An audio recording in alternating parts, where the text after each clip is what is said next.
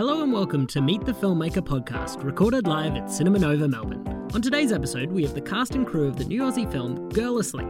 Join Philippa as she introduces the director Rosemary Myers, the music and sound producer Harry Koval, and actors Bethany Whitmore and Harrison Feldman. Now, Rose, this wonderful film began its life as a play, and I think probably with all the people you have here and in the audience, that's about as many people as you had on stage, more or less, wasn't it? It was a pretty... Yes, well, to make the play, we had 5 actors, so that was obviously a big change, getting to work with a full cast and to have all the different extras involved in the film, and we got to add some characters. The character of Adam was an addition in the film. So yeah, that was quite amazing. In the dance party scene in the play, the 4 actors enter in 3 minutes in 20 different. In 20 different costumes. It's quite a high point of the play, but obviously we wanted to make a scene that was of equal kind of weight in the film, but if you did that gag on film, it just would be meaningless because obviously you can cut and bring different actors in. So yeah, we wanted to make something equally special for that moment, which a lot of people that really love that moment. So that's when we work with a lot of young people from dance schools around Adelaide to pull out their best disco moves in that entrance scene. Yeah. So Girl Asleep it was a theatre production for Windmill Theatre in South Australia, and it was the third in a trilogy of films about young people, but you actually wrote it for both, developed it as a film and as a play at more or less the same time. Yes, it was an amazing experience because myself and Matthew Widdett, who's the writer and who plays Conrad, and Jonathan Oxlade, who's our designer, the 3 of us make a lot of plays together. We're a very close-knit team, and we love, we make work for young audiences. We love writing about the teenage experience, and we just find that such an exciting time of life.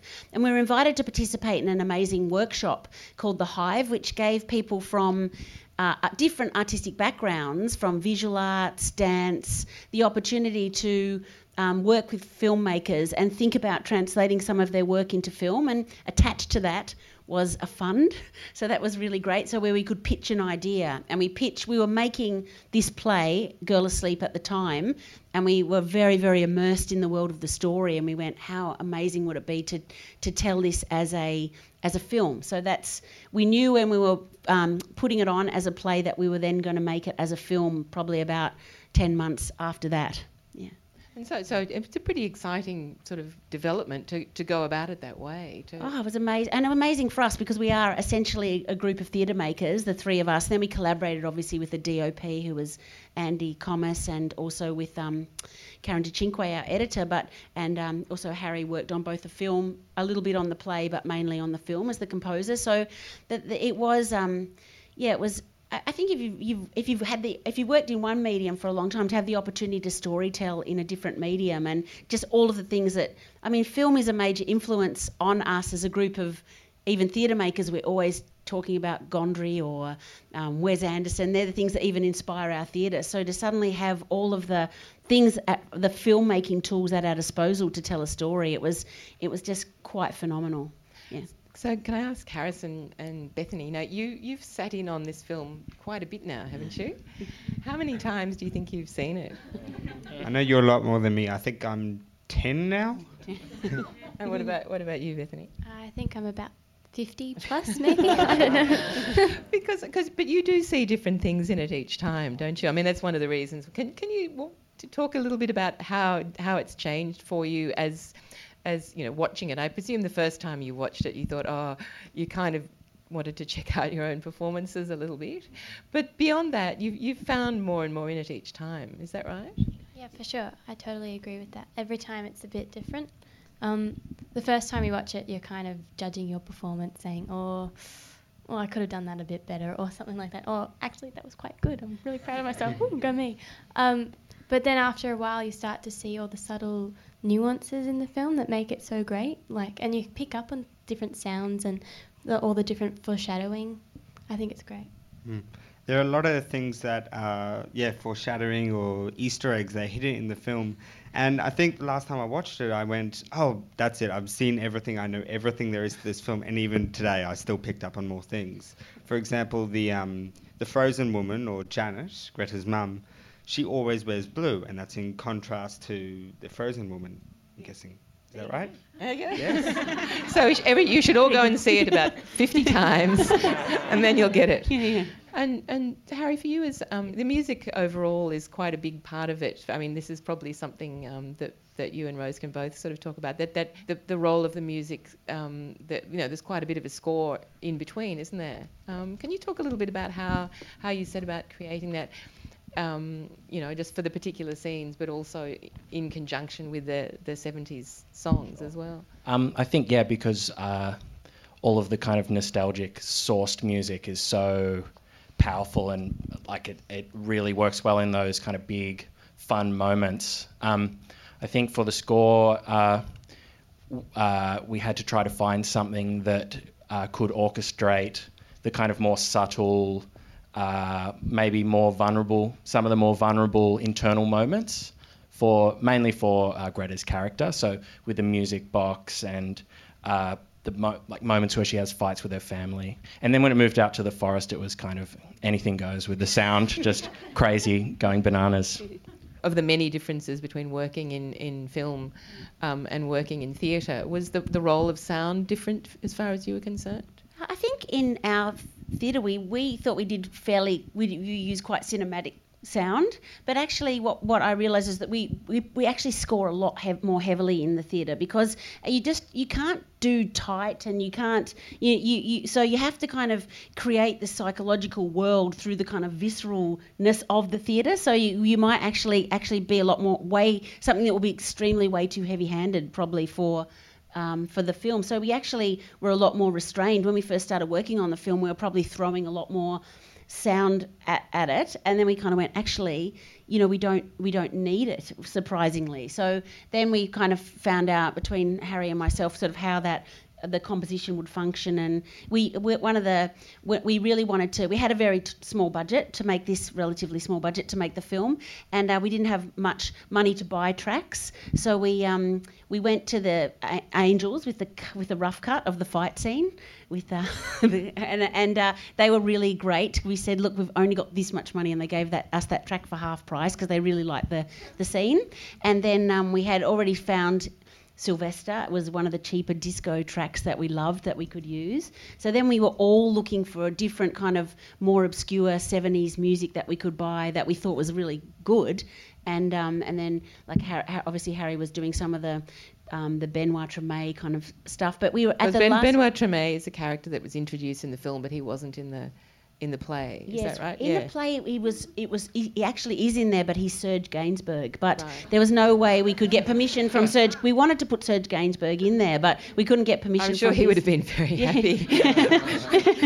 But he wouldn't. We couldn't get. When he explained what the context was, I think the estate thought, that sounds a little bit dubious with an underage girl. But then we just created our own character, and so then Harry did a lot of that orchestration. We just found tracks from everywhere, and we were able to go at the very last minute back to some of the funders and say, if you can just give us a tiny bit more money, then we can use all original music, and we don't for the party background music, which Harry and I really felt very passionate about that. We didn't want to use sort of synthesizer generated party tracks, so there's kind of a delineation between the party music and the original composition. And as far as preparing your characters, now, I mean, your character is a much more silent character, much more expressive through sort of gesture and facial expressions, whereas Harrison, yours, a very verbal guy. So how did you sort of prepare for your characters and sort of get to know who your characters were? Well, I get joked at a lot saying I didn't act at all. That was just me in the film. Yeah, we know that's not true. So it was a bit of a caricature of myself, which was, I mean, it was fun to play, but it was also really good that I could always be optimistic at all times. Even when he gets hit by a pea, he's still just like, haha, you should do hockey. Going up to that, it wasn't too hard, I find, for myself, but it was fun to get into the role. And what about you, Bethany? What about sort of finding Greta? Well, I kind of went through and sort of spotted the things that I could relate to her and connect to her through. At the time, I had only just turned 15, so I understood the kind of journey of self-discovery that she was going through at that time. And I mean, she was a very introverted character. She kind of keeps to herself. She's very content in her own little world. And I guess in a way, I too can be quite introverted at times, especially when I'm at home. Actually, no, sometimes at home. I don't know. But yeah, I played with my toys as well until I was at least 13. I don't know, 14 maybe even. But I loved getting lost in my own little world like she did. And I always used to get so entranced, and my mum would just walk in, and 3 hours later I'd still be playing some kind of game with all my plastic horses. So there you go. I had plastic horses too, I'll admit it now.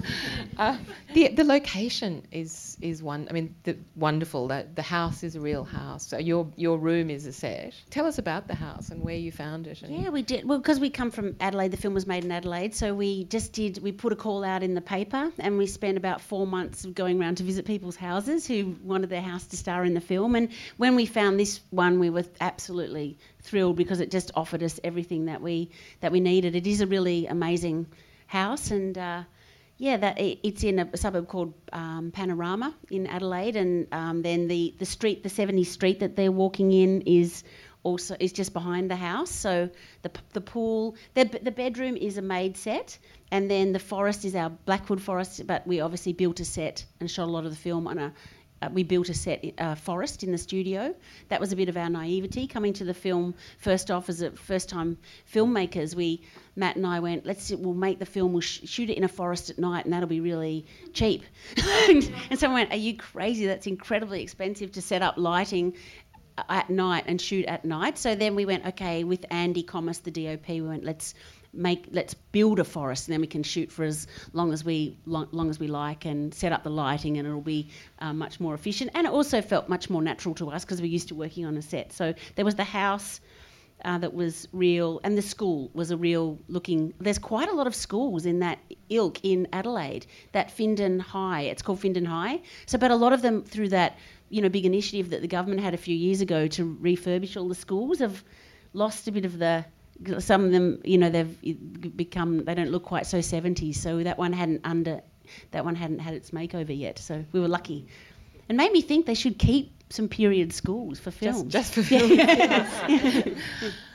But coming from theatre to film, you took quite a number of your collaborators with you. You did it together but you also found people. From the film industry, you probably were collaborating with theatre people for the first time. Can you talk a little bit about what you learned from each other? We found a lot of amazing crew, but when we found particularly our DOP, Andy, and Karen DeCinque, our editor, that was really needing to find people that, number one, had quite an aligned sensibility to us aesthetically, like we're interested in the same kind of things. They're amazing filmmakers, but they have a bit of a maverick edge as well. We learnt so much about filmmaking from them, and that was fantastic. They put a lot of energy into, particularly Andy with me. We spent a lot of time in pre-production just working on the look of the film and the composition of all the shots and how that looked, how it kind of functioned to tell the story. And then I think they enjoyed working with us because we were so lateral, because we are used to solving things in real time and real space. So if there's a problem, we can, we in the theatre, you just have to make it up in a room in front of people. You can't go on location. You can't get a tight shot. Or when we were running out of money, going, how are we going to do this horse scene through a forest? We go, that's fine. We've got a plastic horse in the back room. We'll just cut that off, and so a few things like that. A lot of quite of the things are like the choreography. Obviously, that's another element that they were really excited by, because that's just second nature to us doing choreography. And some of the lighting effects are quite more theatrical, and sort of some of the heightened performances. They would just really embrace that. I think that was really important, because it was quite a joyful collaboration between us, and it kind of had to be, because if we would have butted up against each other, it would have been awful if there'd sort of been hierarchies or sort of demarcation disputes. Yeah, and another thing I think they enjoyed is the fact that because we come from the theatre background and the way we make our work, they we are very collaborative. Like, we all have a lot of input into, although we have our roles, we also, you know, contribute a lot to each other's areas. So they really enjoyed that, because they're not used to that, like us kind of going to, Andy was out looking for tracks and for music tracks, and you know, Kaz was looking at the script early on, and so I think they enjoyed, you know, they had a tremendous investment in the film the whole way through. It was really a big team effort, which kind of culminated in us and Bethany and Harrison all going to Berlin together for the international premiere, which is kind of like a big celebration of the film. Because, I mean, Berlin must have been a fantastic experience. I mean, it's a wonderful way to sort of launch the film internationally. One of the great things was we had premiered the film in Adelaide, so we knew that Adelaide, we had done really well with it in Adelaide, but then it was a local product, and so for the first time we were seeing the film with an international audience, and just to see that they actually responded to the material as well, and that they had a dialogue with the content, that was so thrilling actually. And just to go, okay, and then it just sort of spiraled from there, because we were picked up by a sales agent from Berlin, and then they've gone on to sell the film all around the world, and we have been quite lucky to go to quite a few other film festivals. You've been to a lot of festivals. Yes, the film's been to around 21 festivals altogether, and been all around the world. We haven't been to all of those. We just haven't. But we've been to quite a few, and then it's also been sold on to quite a lot of territory. So it's being released in America around coinciding with this release too, which is, you know, it's just all kind of been a journey beyond our wildest dreams, really. So you've got plans now to do another film, haven't you? We definitely got a taste for making films now. I mean, it was wonderful to collaborate with these, you know, great young actors, and you know, all of the young cast made it so much of a fun adventure. And I think we just got such a taste for it. We feel like we've got quite a big back catalogue of works that would be great to adapt into film, and so we've been really lucky because of the traction that we've had with this film, that we you know, have some, you know, really good people coming to us and saying, what would you like to do next? And I feel personally, because I feel like I learnt so much making the film, I just feel like I'm itching to have another go, knowing what I know now and knowing so much more about how the medium works. Until you kind of come through the whole process, then it all kind of makes sense. So I just feel so excited. Definitely very keen to make more films. But you still got a theatre company to right, keep going, and a new show to write. And, yes. And Girl Asleep is actually, the theatre show is at Belvoir Street at the end of the year. Yes, at the end of the year it'll be at Belvoir. So the theatre works so far in advance. Everything's booked in like 1, 2, 3 years in advance, and all seasons get locked in. It works in a much more rigid way to film. So we didn't know what the film would do, and we had a full year of plays booked, ready to go with our companies, and so we're kind of trying to clear a bit of space next year so we can start working on another film after this. So it's very, very exciting times for us. I'm sure, you know, you'd like to ask some questions as well. So let's throw to... Just on a different vein, my friend and I had a real giggle at the clothes and the stubbies. Yeah, great. And the settings. I just thought that was fantastic, transporting us back to the 70s. Oh, good. So congratulations. I thought that was a real buzz. Well, we had a very funny experience with the Japanese journalist, and the Japanese journalist was saying, you know, why did you make the father wear those shorts? So she thought we were making some kind of deep statement, and she thought, why did you do that? And we went, because that's what Australian men wore in the 1970s. She seriously didn't believe it. So, yeah. I think they should bring them back. Hello, congratulations, brilliant film. Thank you. Rosemary, I was interested in what you said before, that you were quite fascinated working with and exploring like adolescence and being young. I'd love to know what your connection to your youth and your adolescence is, and if that's the motivator for wanting to work with it, and what that motivator is. Yeah, I mean, I think we talk about that quite a lot, because you go, you know, it's such a formative time, and it's such a great time. That's a time that's all about identity. Here you are, you kind of, you know, separating yourself out from your parents, and you're saying, who am I going to be in this world? It can be a very violent time, because you're understanding the world's quite hierarchical. It's, you know, your sexuality. You have to navigate this world that's, you know, you are going to have to navigate this world, and how are you going to navigate it? And it can be quite terrifying, and it can be incredibly exhilarating, and it can also be both things from 1 minute to the next. So I think about my adolescence, which was highly suburban and boring on one hand, but I think about it, the way it felt, the stakes felt enormously high in that time. And also we were very interested in the teen experience. It is kind of this strange kind of binary. It's like this adrenaline charged time where you're taking all these risks and, you know, doing some crazy things. And then on the other hand, you're spending this kind of so much time in your own head.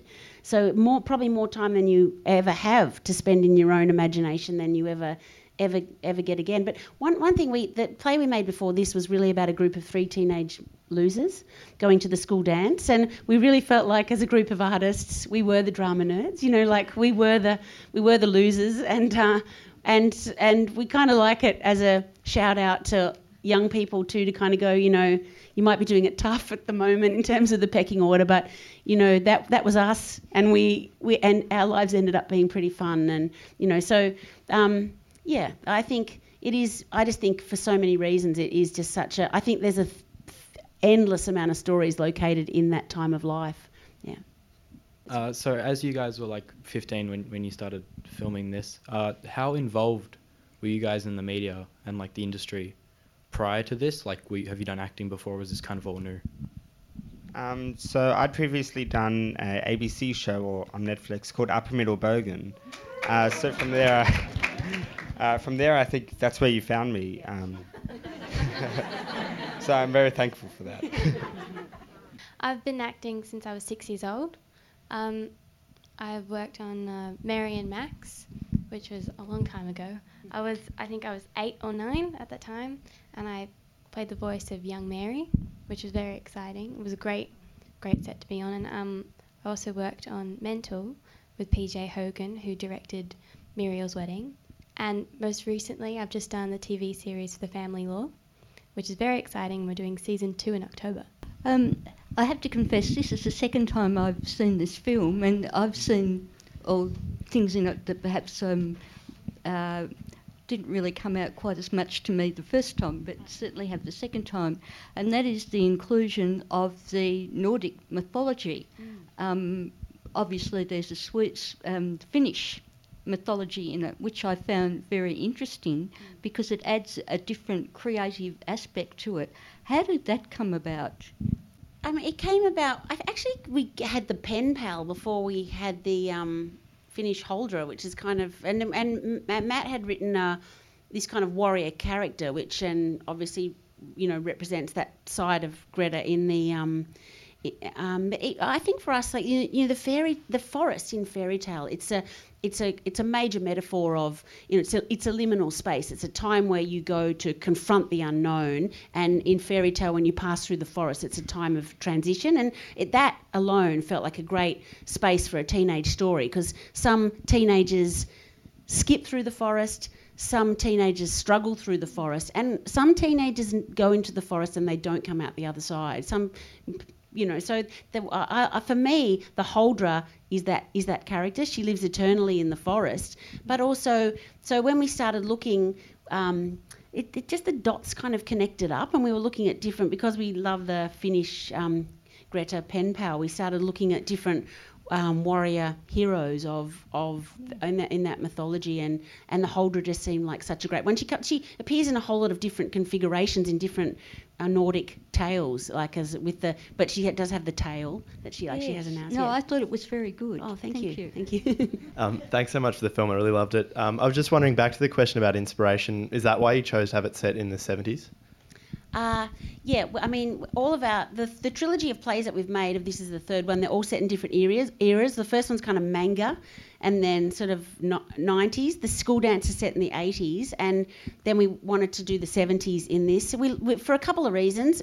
We think for the female story, it's a really interesting time to set the story, because you've kind of got Janet, the mum, who is very much the homemaker, and then the sister, Genevieve, who's kind of getting into all this exotic music, and you feel like her world is really opening up, as it was for women in the 70s. The options for girls in the 70s and the models for girls in the 70s was changing a lot. Also it's a much, in some ways it's a much sort of sweeter time. I mean, I know that young people weren't so kind of flooded with information at that time, so I think they were a bit more naive than contemporary young people in terms of they just didn't have so much information and at their disposal. So I think it's nice to set stories in a kind of their own little other world, because you kind of, hopefully in the theatre particularly and in film, you kind of carry a little bit of that vibe with you, and we do just really love the 70s. It's such a good looking time, we think, in its own special way. My question is in terms of financing. Did you find it difficult to get it greenlit, or was it easier because it was an adaptation of a play? No, we were so lucky because we did The Hive, and that was just it allowed us to get the first chunk of money through The Hive, and then once we had the first chunk, it meant that we could then approach the SAFC, South Australian Film Corporation. They came on board, and the Ian Potter Foundation, and then we got the offset. For those of you in film who understand how that works, it means you can get you take a loan out, and then you get the money reimbursed as a tax offset, which is how all films are made in Australia. So that was how we built the budget. But I don't think we ever would have got the film up because we were unknown through the normal channels. And so I really commend, some amazing projects have come out of The Hive. If you've seen Bangarra Dance Theatre made a dance film, which is quite phenomenal, a beautiful, amazing documentary called Tender. There's another group of films and TV projects that are coming out of it, the final round, which are coming out. So it's so exciting when there is an initiative like that does allow for that to happen. And it was very much driven by Katrina Sedgwick, who is at ACME, and Amanda Duthie and the ABC. And they said this does happen a bit more internationally, that artists do get to kind of cross-fertilise in that way. So they were very encouraging, yeah.